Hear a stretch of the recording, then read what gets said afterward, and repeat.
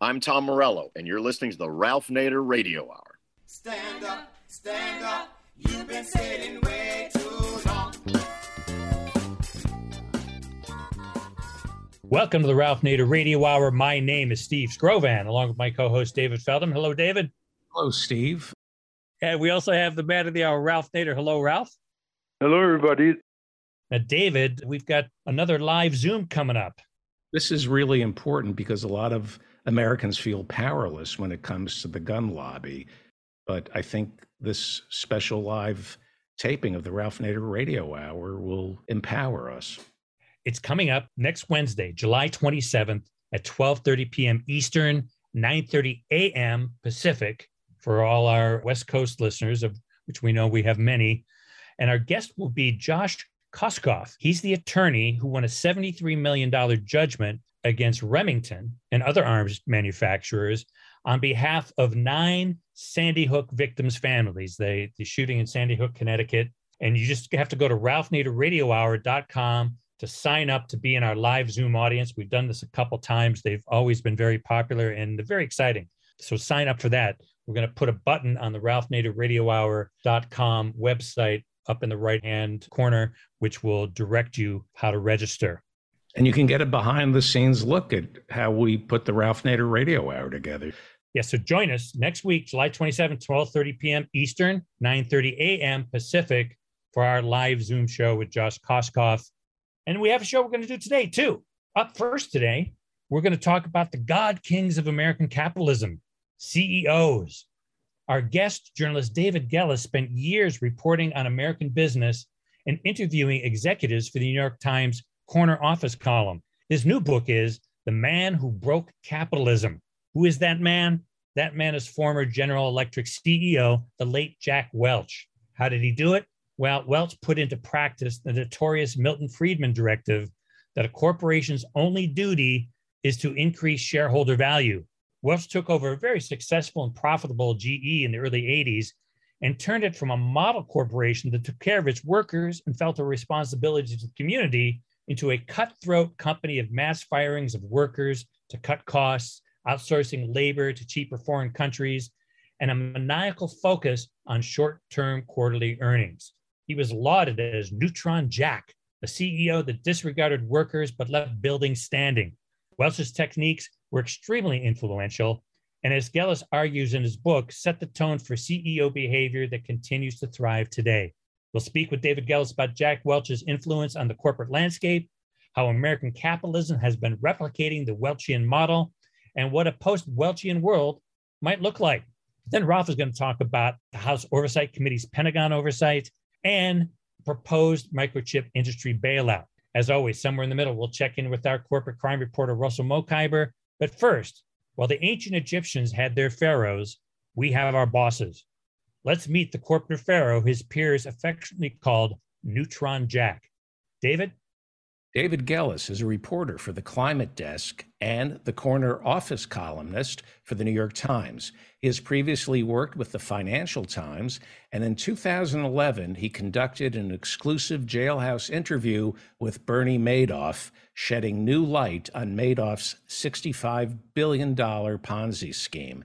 His latest book is The Man Who Broke Capitalism: How Jack Welch Gutted the Heartland and Crushed the Soul of Corporate America, and How to Undo His Legacy. Welcome to the Ralph Nader Radio Hour, David Gellis.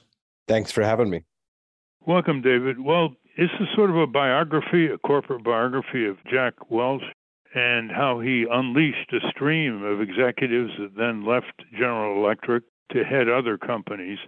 And the tale is pretty woeful. I've rarely read a more searing critique of giant capitalism, corporate capitalism, government-guaranteed capitalism, whatever, than this book. Listeners, this is a book that integrates a lot of facts into a more meaningful plane of understanding of where our economy is heading. David, give us a brief biography of where Jack Welch came from to finally head General Electric and what Welchism means to America today. Sure thing. Well, thanks again for having me. Welch, of course, before I sort of get into his biography, just to level set, was ultimately the chief executive of General Electric from 1981 to 2001, these 20 years that really sort of shaped the world we live in today. And the man who ultimately assumed such a powerful role was really from quite modest origins. He grew up in a very working class family outside Boston. He says that he grew up with his nose pressed up against the glass, not only from a relatively poor family.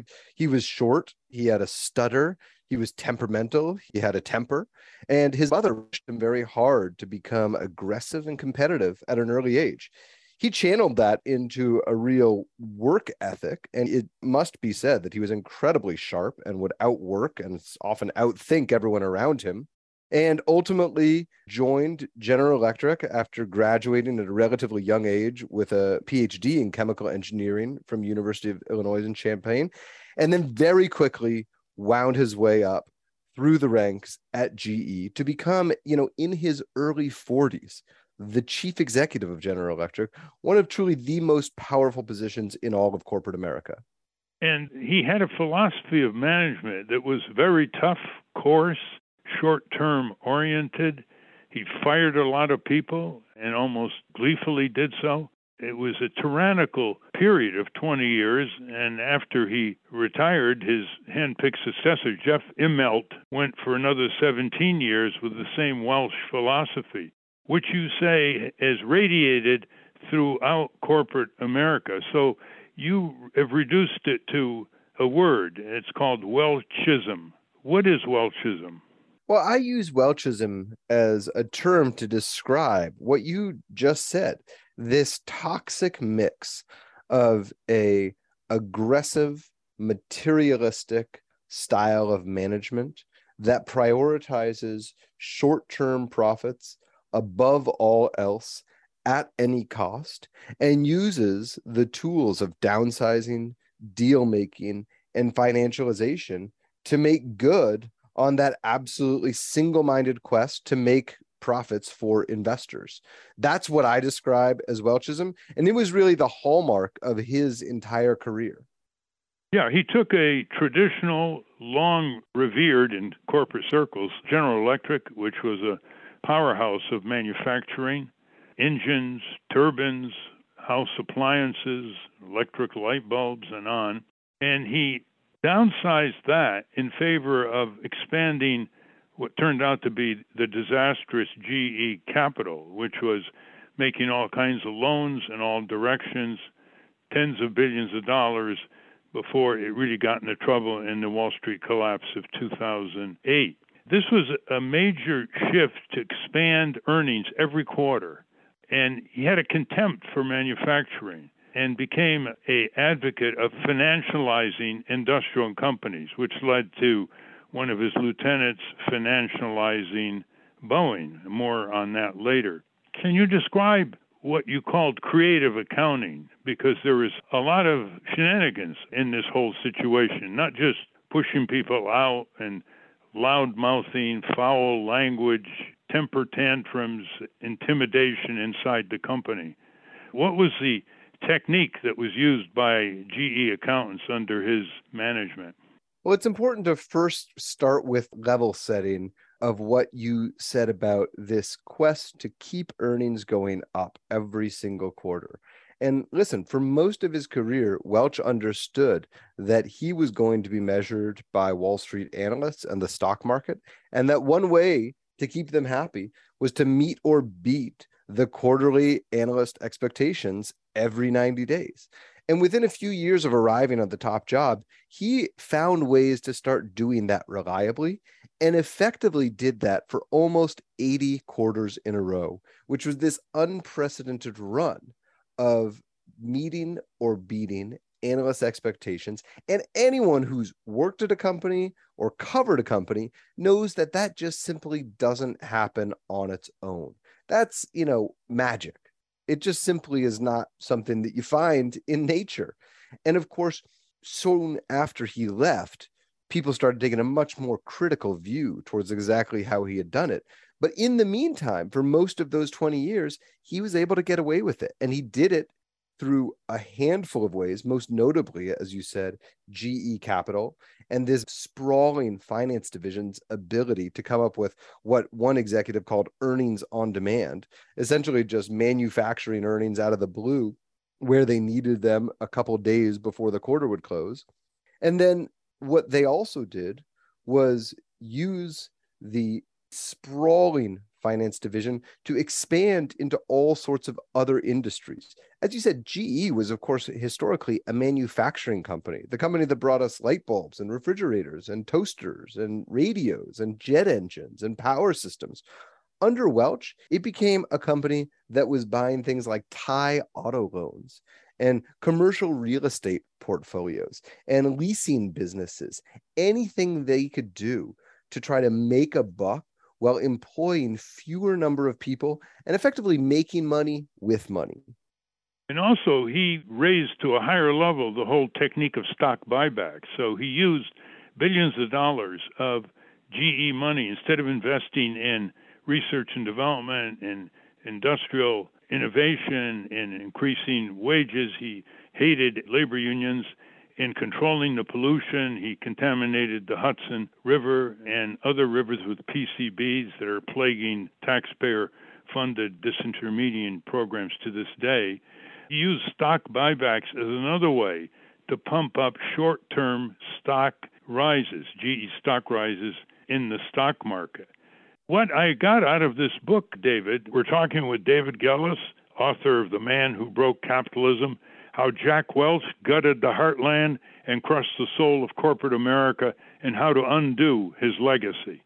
A theme throughout the book that wasn't needed to be articulated was that in all these companies run by Jack Welch's lieutenants when they left GE to become their own boss and enrich themselves more, is the enormous power of the man at the top of all these companies. It's like the board of directors rubber stamp, the Securities Exchange Commission sleep at the switch, the media befuddled at best, but, totally wowed by constant earnings increase and the propaganda of Jack Welch about how great GE was.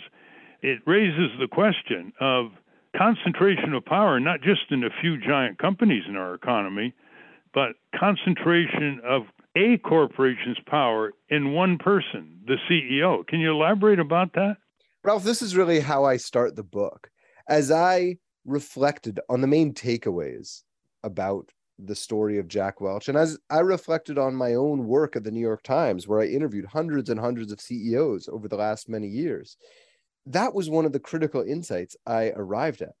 This perplexing fact that in the United States, we seem to lionize our CEOs. We seem to put them up on pedestals and endow them with vast responsibility that, often transcends even what we put the kind of faith and power we endow in our elected officials or religious leaders.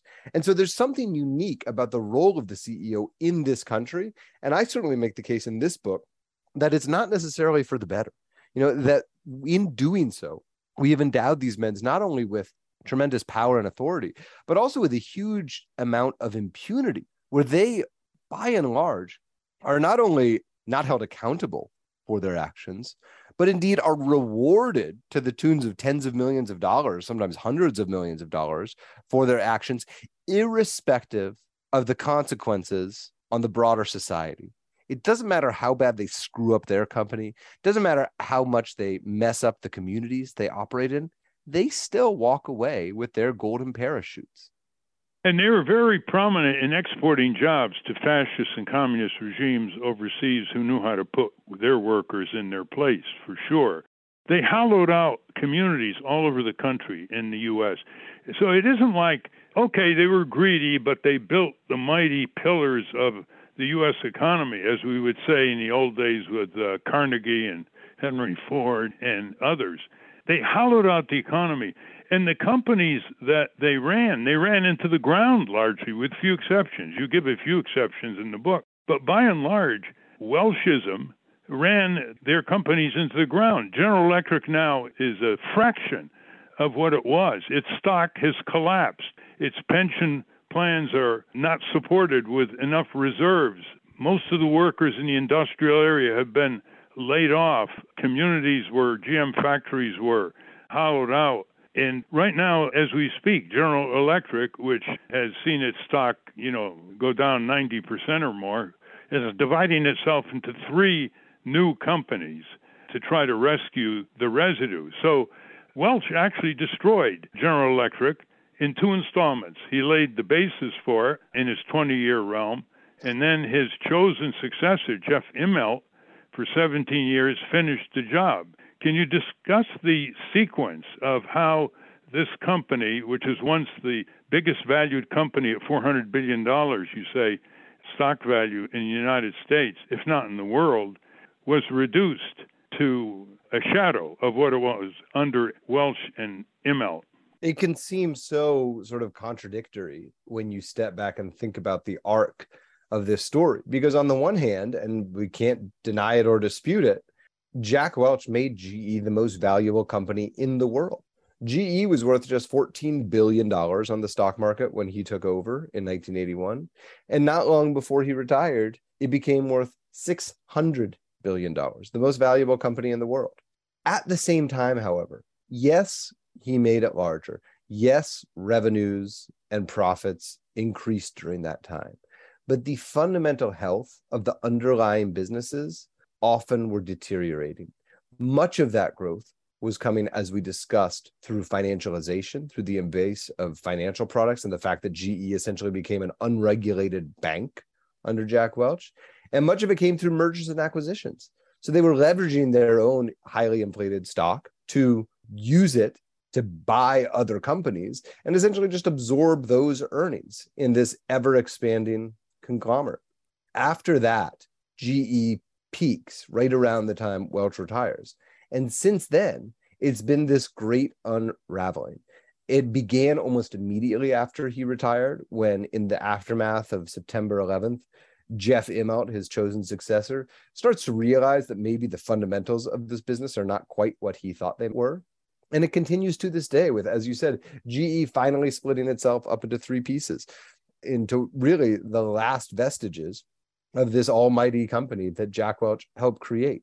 And so that narrative arc, from the most valuable company in the world to a company that really won't exist when these transactions are complete in a matter of months, I think is so reflective, so emblematic of the real influence of Jack Welch's legacy, which is that so much of this success, so much of this wealth, it was ephemeral. And when you dug deep, there was really very little wealth there. But wealth wasn't ephemeral. As you point out so well in this book, was how Jack Welch enriched himself as CEO, huge compensation packages, how he enriched himself in terms of the retirement bye-bye package, and how Jeff Immelt continued this tradition where they had a conflict of interest against their own company. They were very frugal, to put it mildly, with workers and research and development investment in new products. But for themselves, they were extraordinarily extravagant. Jeff Immelt was paying himself $18,000 an hour on a 40-hour week. Can you describe the self-enriching contradiction of Jack Welch, his retirement package, and Immelt, which demonstrates very, very poor example for the workers in the company, setting a very, very poor example? Yeah, I mean, it begins even before Welch's retirement. It was during his tenure as CEO that he began assuming so much of his compensation in company stock. And that, of course, gave him every incentive to inflate the value of that stock by whatever means necessary. And thus begins this flywheel of executive compensation and stock-based compensation, which has really, has never stopped. Today, the average CEO is paid something like 400 times as much as the median worker in major American companies, which is disgusting. I mean, it's unconscionable. So what happens in retirement? Well, not only does Welch retirement with a nice golden parachute, but he writes a contract for himself that allows him to make GE pick up the tabs for everything from the flowers in his apartment to his maids, to tickets to the opera, to dinners, to the private use of a Boeing 737 to travel around the world in, right? And all of this allows Welch, who, mind you, was a people manager. He was smart. He worked hard, no doubt about it. Smart in his own ways, you could say. But he was not Thomas Edison. He was not Steve Jobs. He was not Elon Musk. He didn't invent anything in his life. And yet he became a billionaire. He landed on the Forbes 400 list of the richest Americans in the country at the time. And that continues under Immelt and really across corporate America right now. And every single CEO in this country is all but guaranteed a 13 to 16% raise annually. You tell me what company can say the same thing about their frontline workers. I challenge you to name one.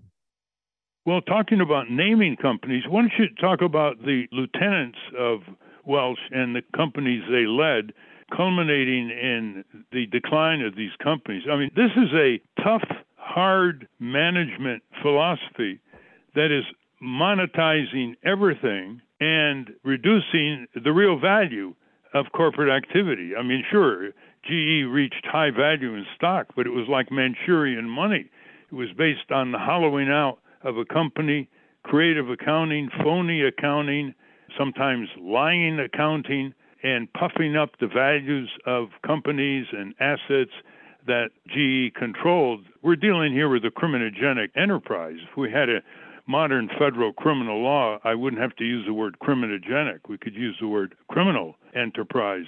Jeff Immelt, in one of your passages in the book, felt he was an emperor. He'd travel around the world in a private GE jet, but he'd have, what was this chase jet all about? This is, perhaps the apotheosis of this sort of imperial CEO syndrome. Under Jeff Immelt's tenure, as he flitted around the world in his private jet, he made an extra jet fly behind him just in case the one he was on broke down. Not even heads of state travel like that.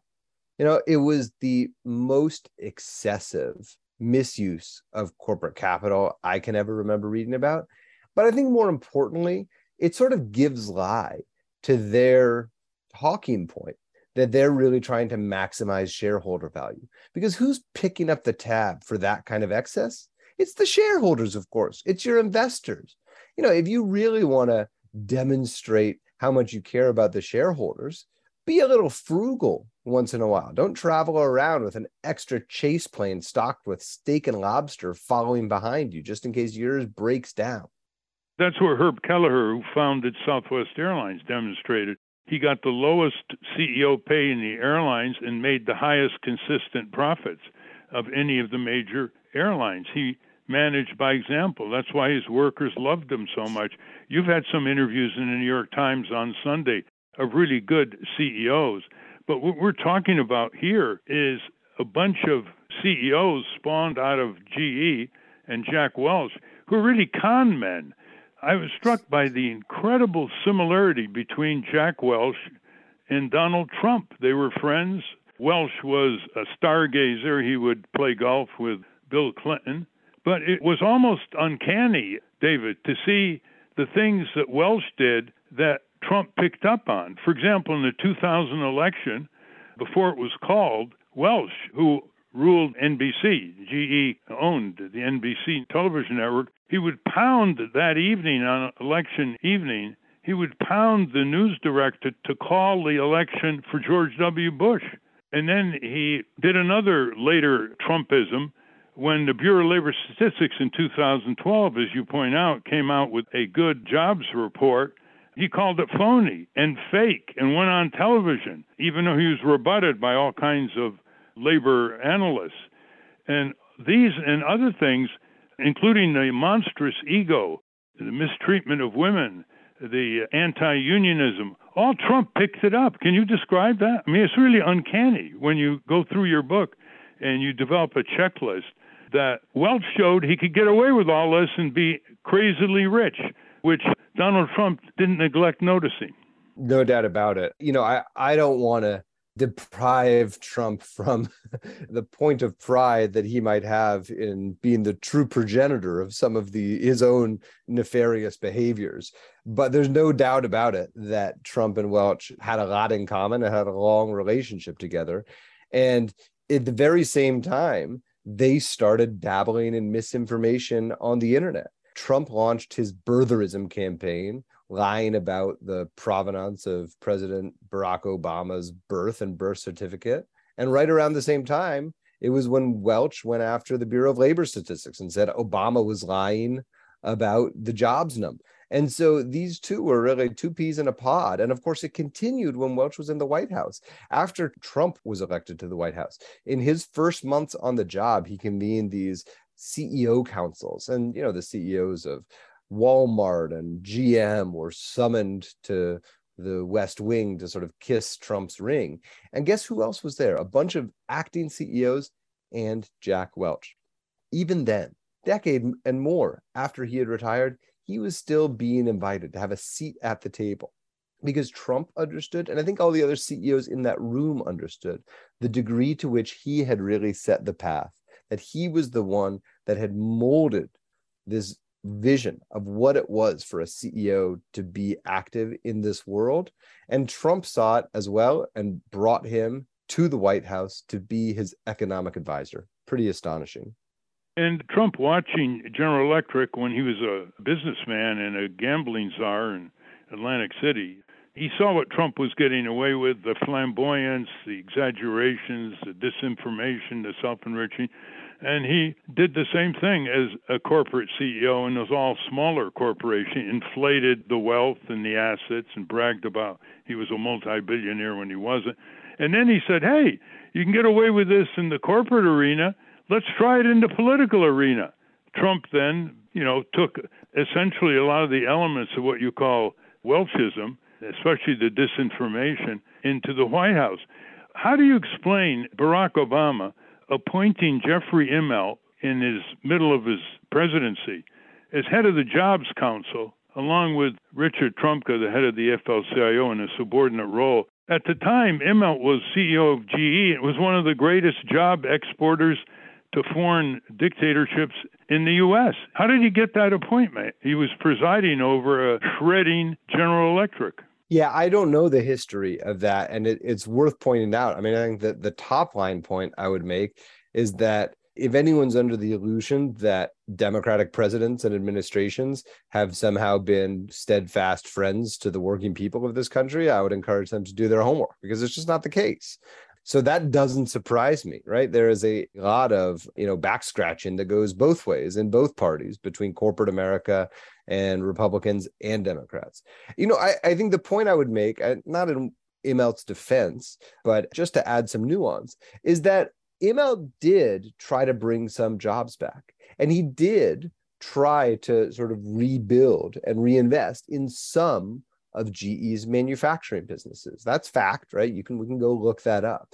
I think the truth was, and this is something he understood early on, that it was just too little, too late, that so much damage had been done, not only to GE, but to the American working class, to the ability of our communities to remain competitive and sort of jump on a competitive moment like that, an opportunity, and make the most of it, that it just didn't work. So I don't know the details of that specific appointment, but listen, Obama, I think, deserves plenty of scrutiny for his record and Clinton's record in how they really went to bat for workers.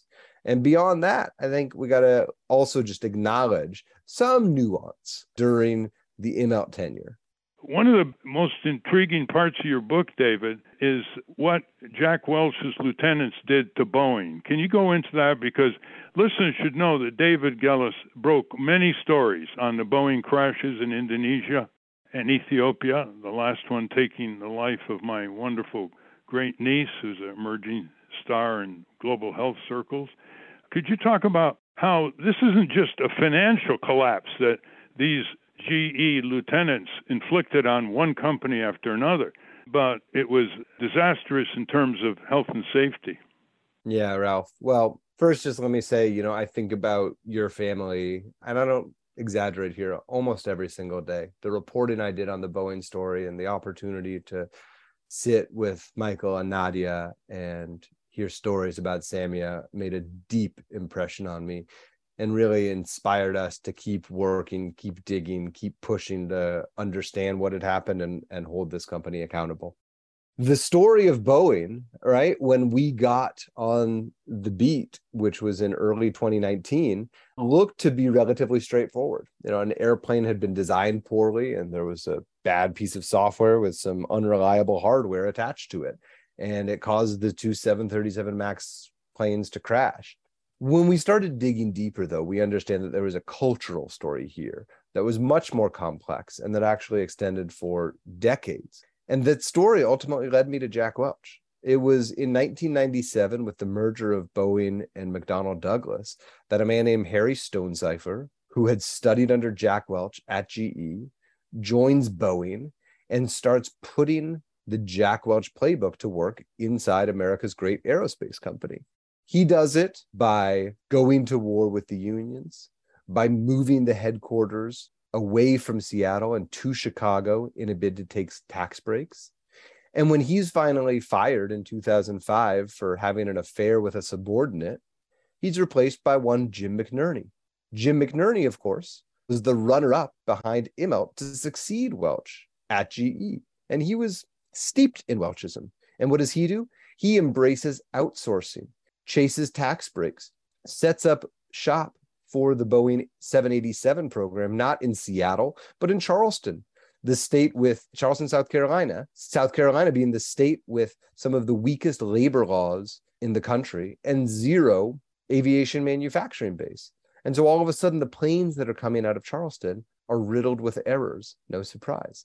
And McNerney also in 2011 is the one who makes a fateful decision to re-up the 737 program one more time, because in the spur of the moment, in the course of a matter of days, he learns that American Airlines is going to place an order with Airbus, and he doesn't want to let that order slip away because he knows what it would do to Boeing's stock price.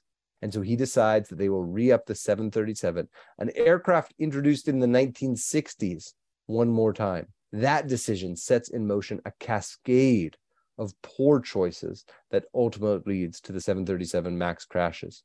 McNerney is replaced by a man named Dennis Muhlenberg, who had not worked at GE, but nonetheless did not change course, sort of embraced Welchism as it had been established in Boeing at the time.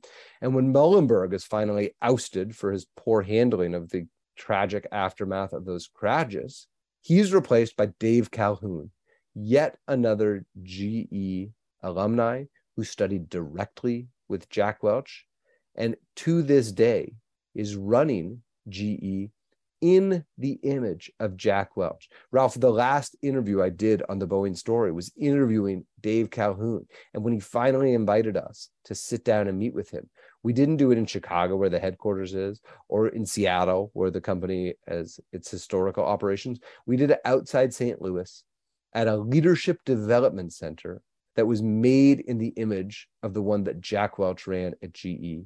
And Dave said he was doing the interview there because he was trying to channel Jack Welch as he rebooted this company. And that to me was just chilling. Well, they wrecked the engineering tradition of excellence of Boeing. And there are a lot of Boeing engineers that were forced out or quit or became whistleblowing. Ed Pearson, who was one of the managers of the production plant in Renton that produced the 737 MAX, is now pushing members of Congress to reinvestigate and open up the whole rest of the story of Boeing. So here we see massive, arrogant mismanagement sprayed across U.S. giant corporate scene, wrecking companies right and left, unemploying workers, underfunding pension funds, avoiding taxes, exposing jobs overseas. And you say in several times in your book, with impunity. But there's a part of your book that absolutely stunned me. On page 160 and 161, Jeff Immelt himself, right in the middle of his 17-year term at GE, he was forced out in 2017.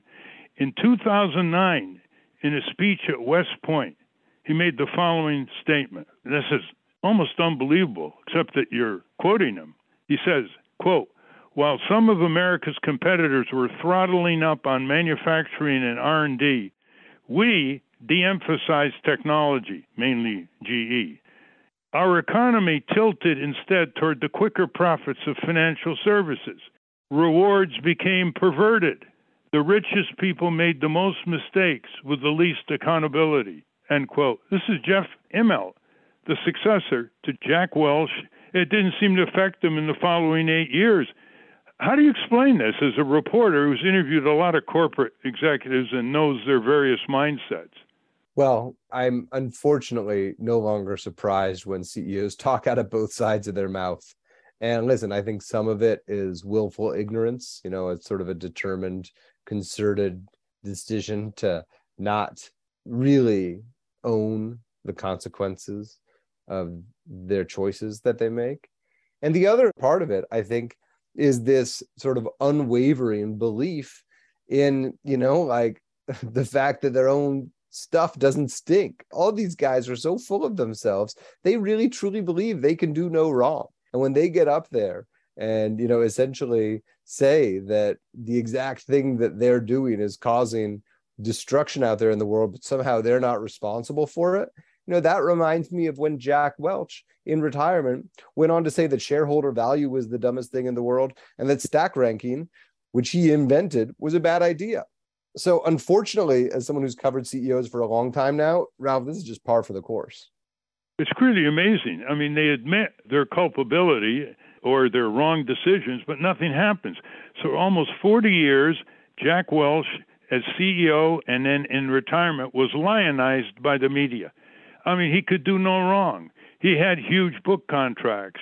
He would be besieged by interviews by reporters who uncritically would let him have his say and praise himself and praise his great record. It was one gigantic spasm of media praise and media enablement. And as a member of the media, how do you figure this out? From the Harvard Business Review to all the major television stations, they couldn't have enough of him. A lot of the newspapers, magazines, a cover of Time, Newsweek, CEO of the Year, one of them called him the CEO of the Century.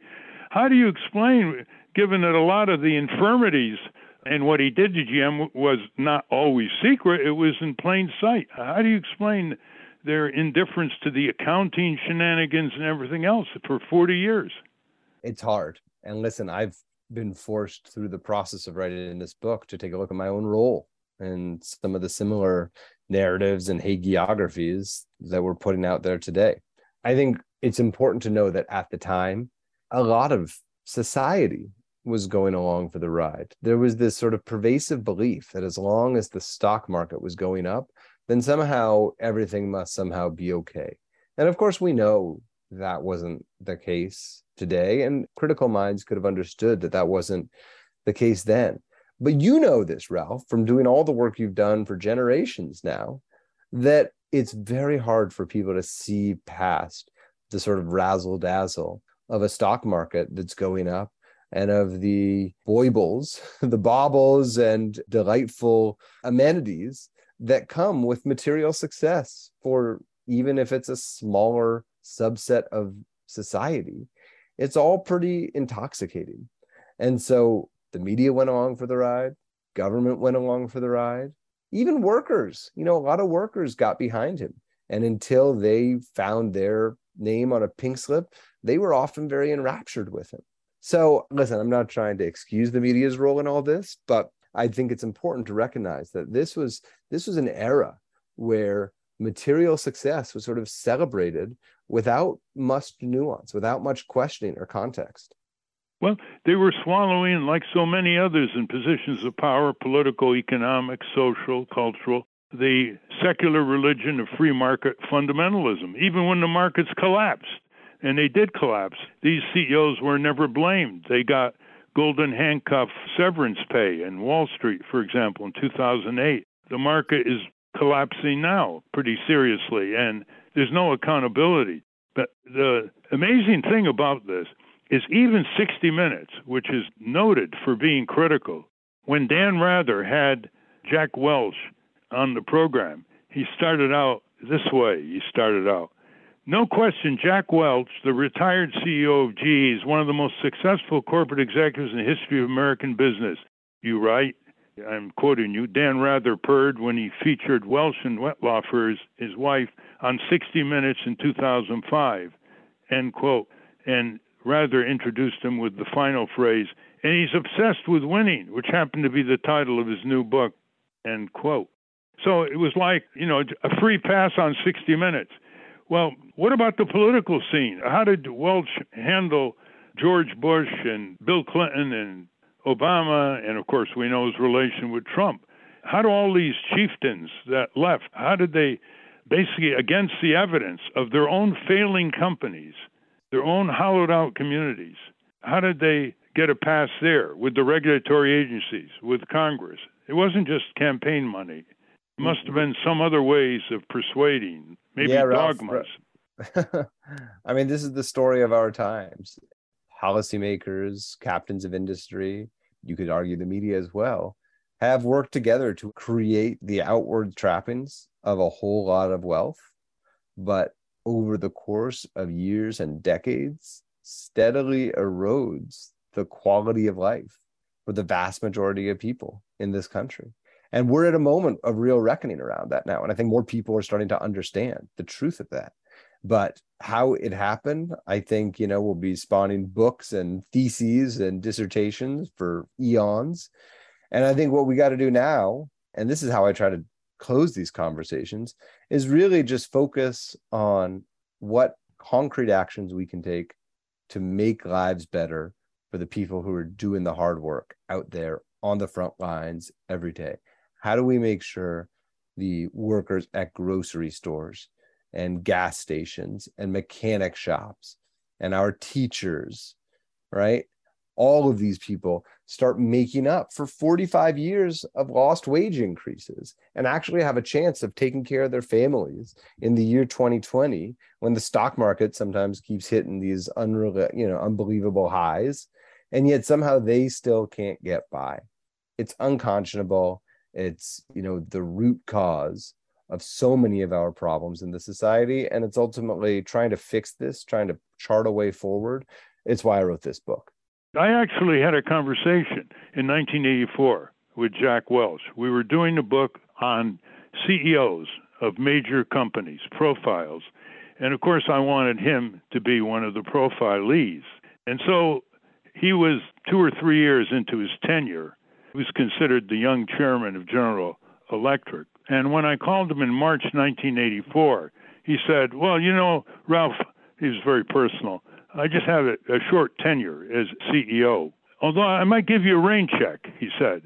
So I called him back for the rain check several months later, and I received a more animated reaction. I was making a final plea for an interview when suddenly, on the phone, Welch's voice changed to a mixture of rapid pleading and a, quote, "let me out of here" tone.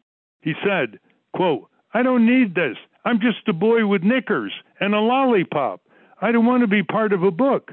I'm just a grungy, lousy manager. You can have access to the company on any other basis. I don't want a high profile. I'm just a grunt. I'm just a man in a room," end quote. Sounds familiar, huh? Wow. And one of the most fun things about getting out here and talking about the book is the fact that so many people have these amazing Jack Welch stories. Well, I think, David, the most important chapter in your book is called Negative Externalities.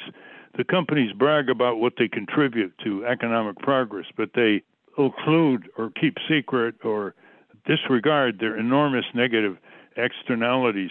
And I want you to try to summarize what is a very profound chapter with a lot of examples.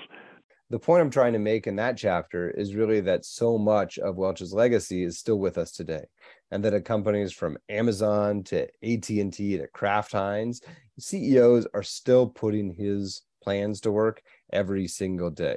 The last chapter, and sort of where I try to close, is again the fact that there are CEOs who are doing it differently. It's hard, but it's possible.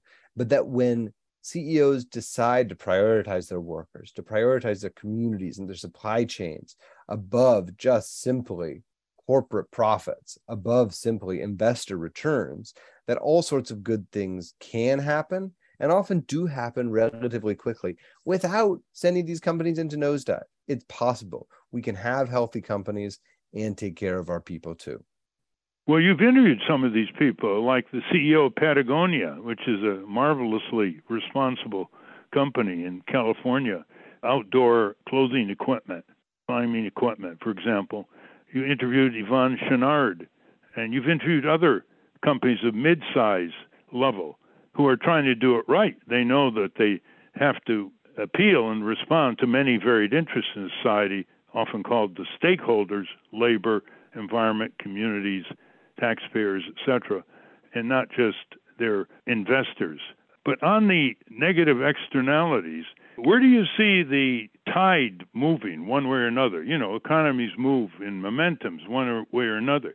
You think Welchism and the Milton Friedman free market, no boundaries philosophy is receding now, given all the failures of these mismanagers of these giant companies and the leaving our country without any company producing antibiotics. Most of the pharmaceuticals are now produced in China and India, even though the drug companies have all kinds of tax credits and free research and development from the National Institutes of Health.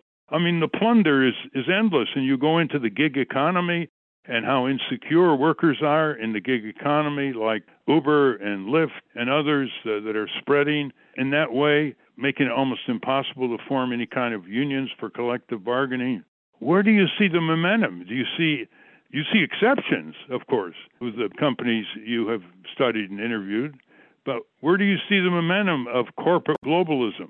I wish I had better news. I think there are glimmers of hope. I think there is the potential for change. I think some CEOs at certain companies are starting to make strides in the right direction and are taking individual steps that might add up to something. But I think we're a long way from a movement that's really going to restore equity to our frontline workers, that's going to undo the legacy of Welch, and that is going to get us past this era of shareholder primacy, which has been so destructive for so long. So again, I think there's glimmers of hope. There's a couple good actors out there, but we still got a long ways to go. Listeners, you should get this book for your local library branches. You should get this book for your own civic circles and neighborhood book clubs.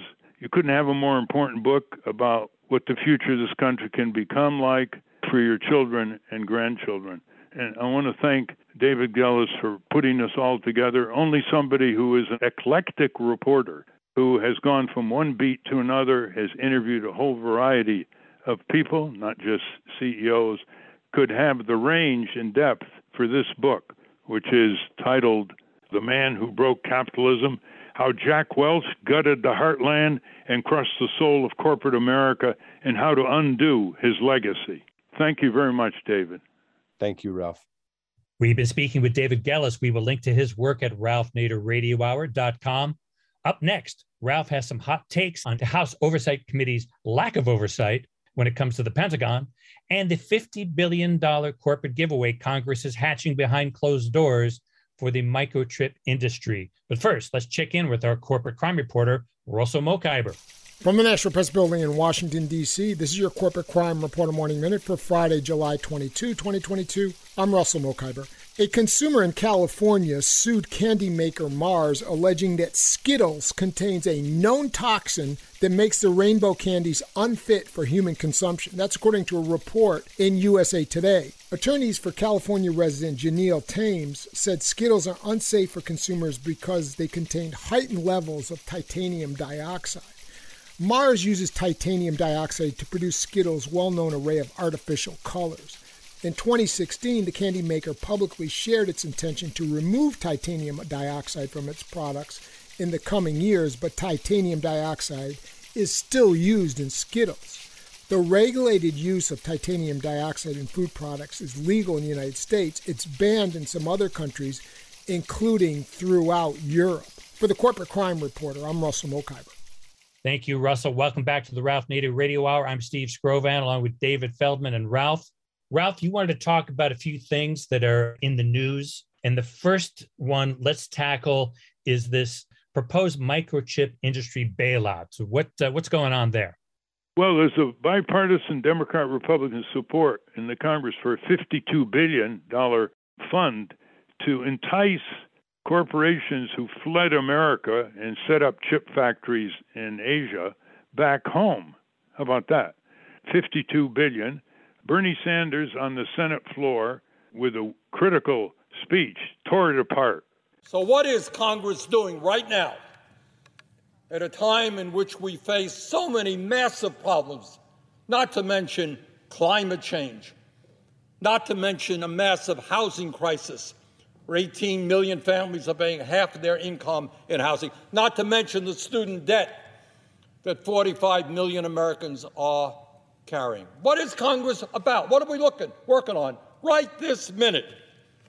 And the answer is that for 2 months, a 107-member conference committee has been meeting behind closed doors to provide over $50 billion in corporate welfare with no strings attached to the highly profitable microchip industry. No, we're not talking about health care for all. No, we're not talking about making higher education affordable. No, we're not talking about making sure that young people can earn decent salaries when they become teachers. No, we're not talking about leading the world in combating climate change. We're talking about giving $50 billion in corporate welfare with no strings attached, a blank check, to the highly profitable microchip industry. And yes, if you can believe it, and I'm talking to the 16% of Americans who have a favorable opinion of Congress, if you can believe it, this legislation may also provide a $10 billion bailout to Jeff Bezos, the second wealthiest person in America, so that his company, Blue Origin, can launch a rocket ship to the moon. Didn't get much coverage in the main press.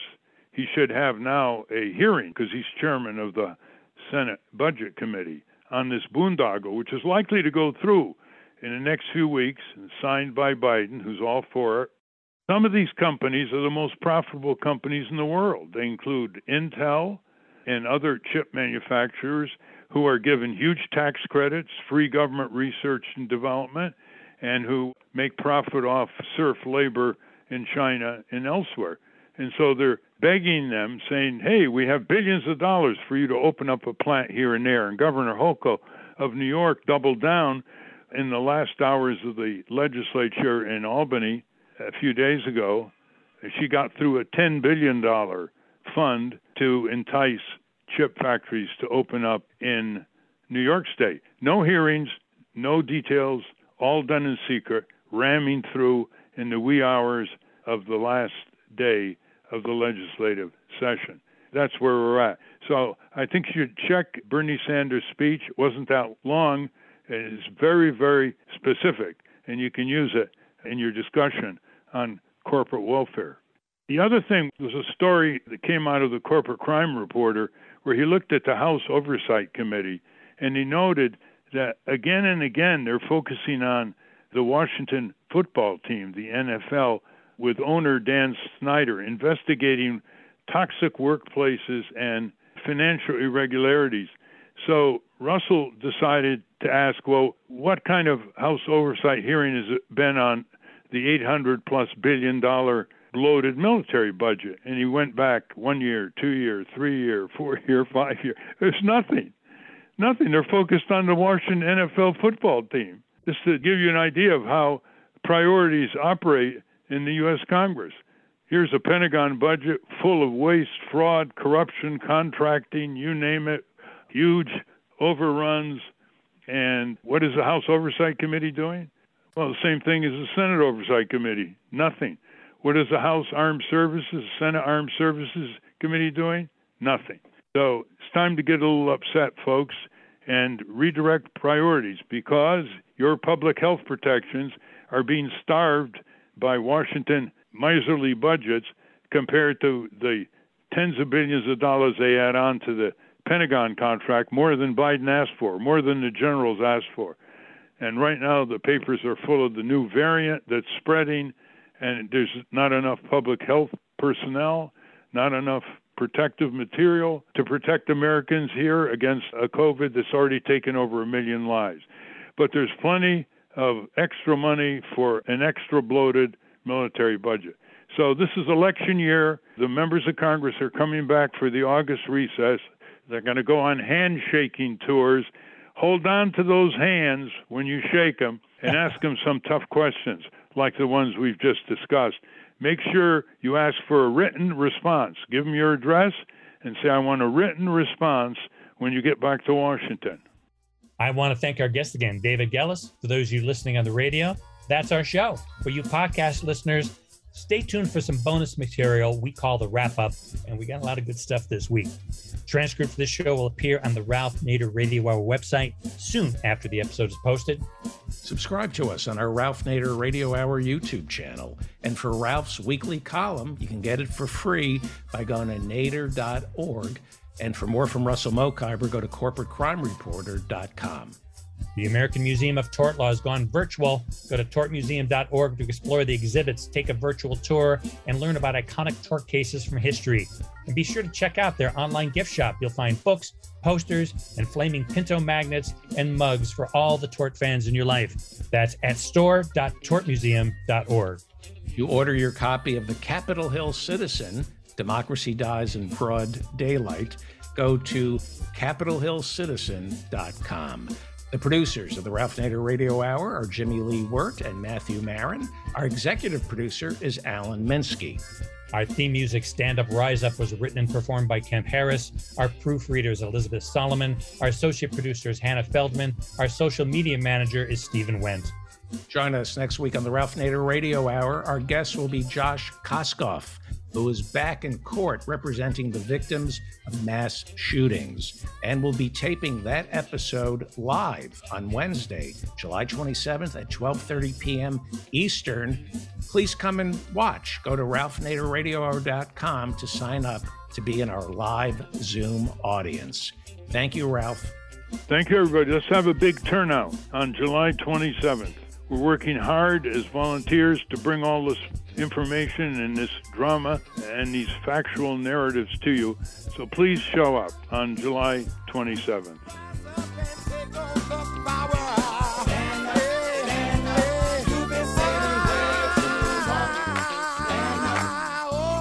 Stand up, step up, you ought to step up. Rise up, rise up. I know you ought to rise up and stand up, stand up. You've been saying way I think you step up. I think that you should step up. Rise up, don't let the system pull you down. Stand up, stand up. You've been saying way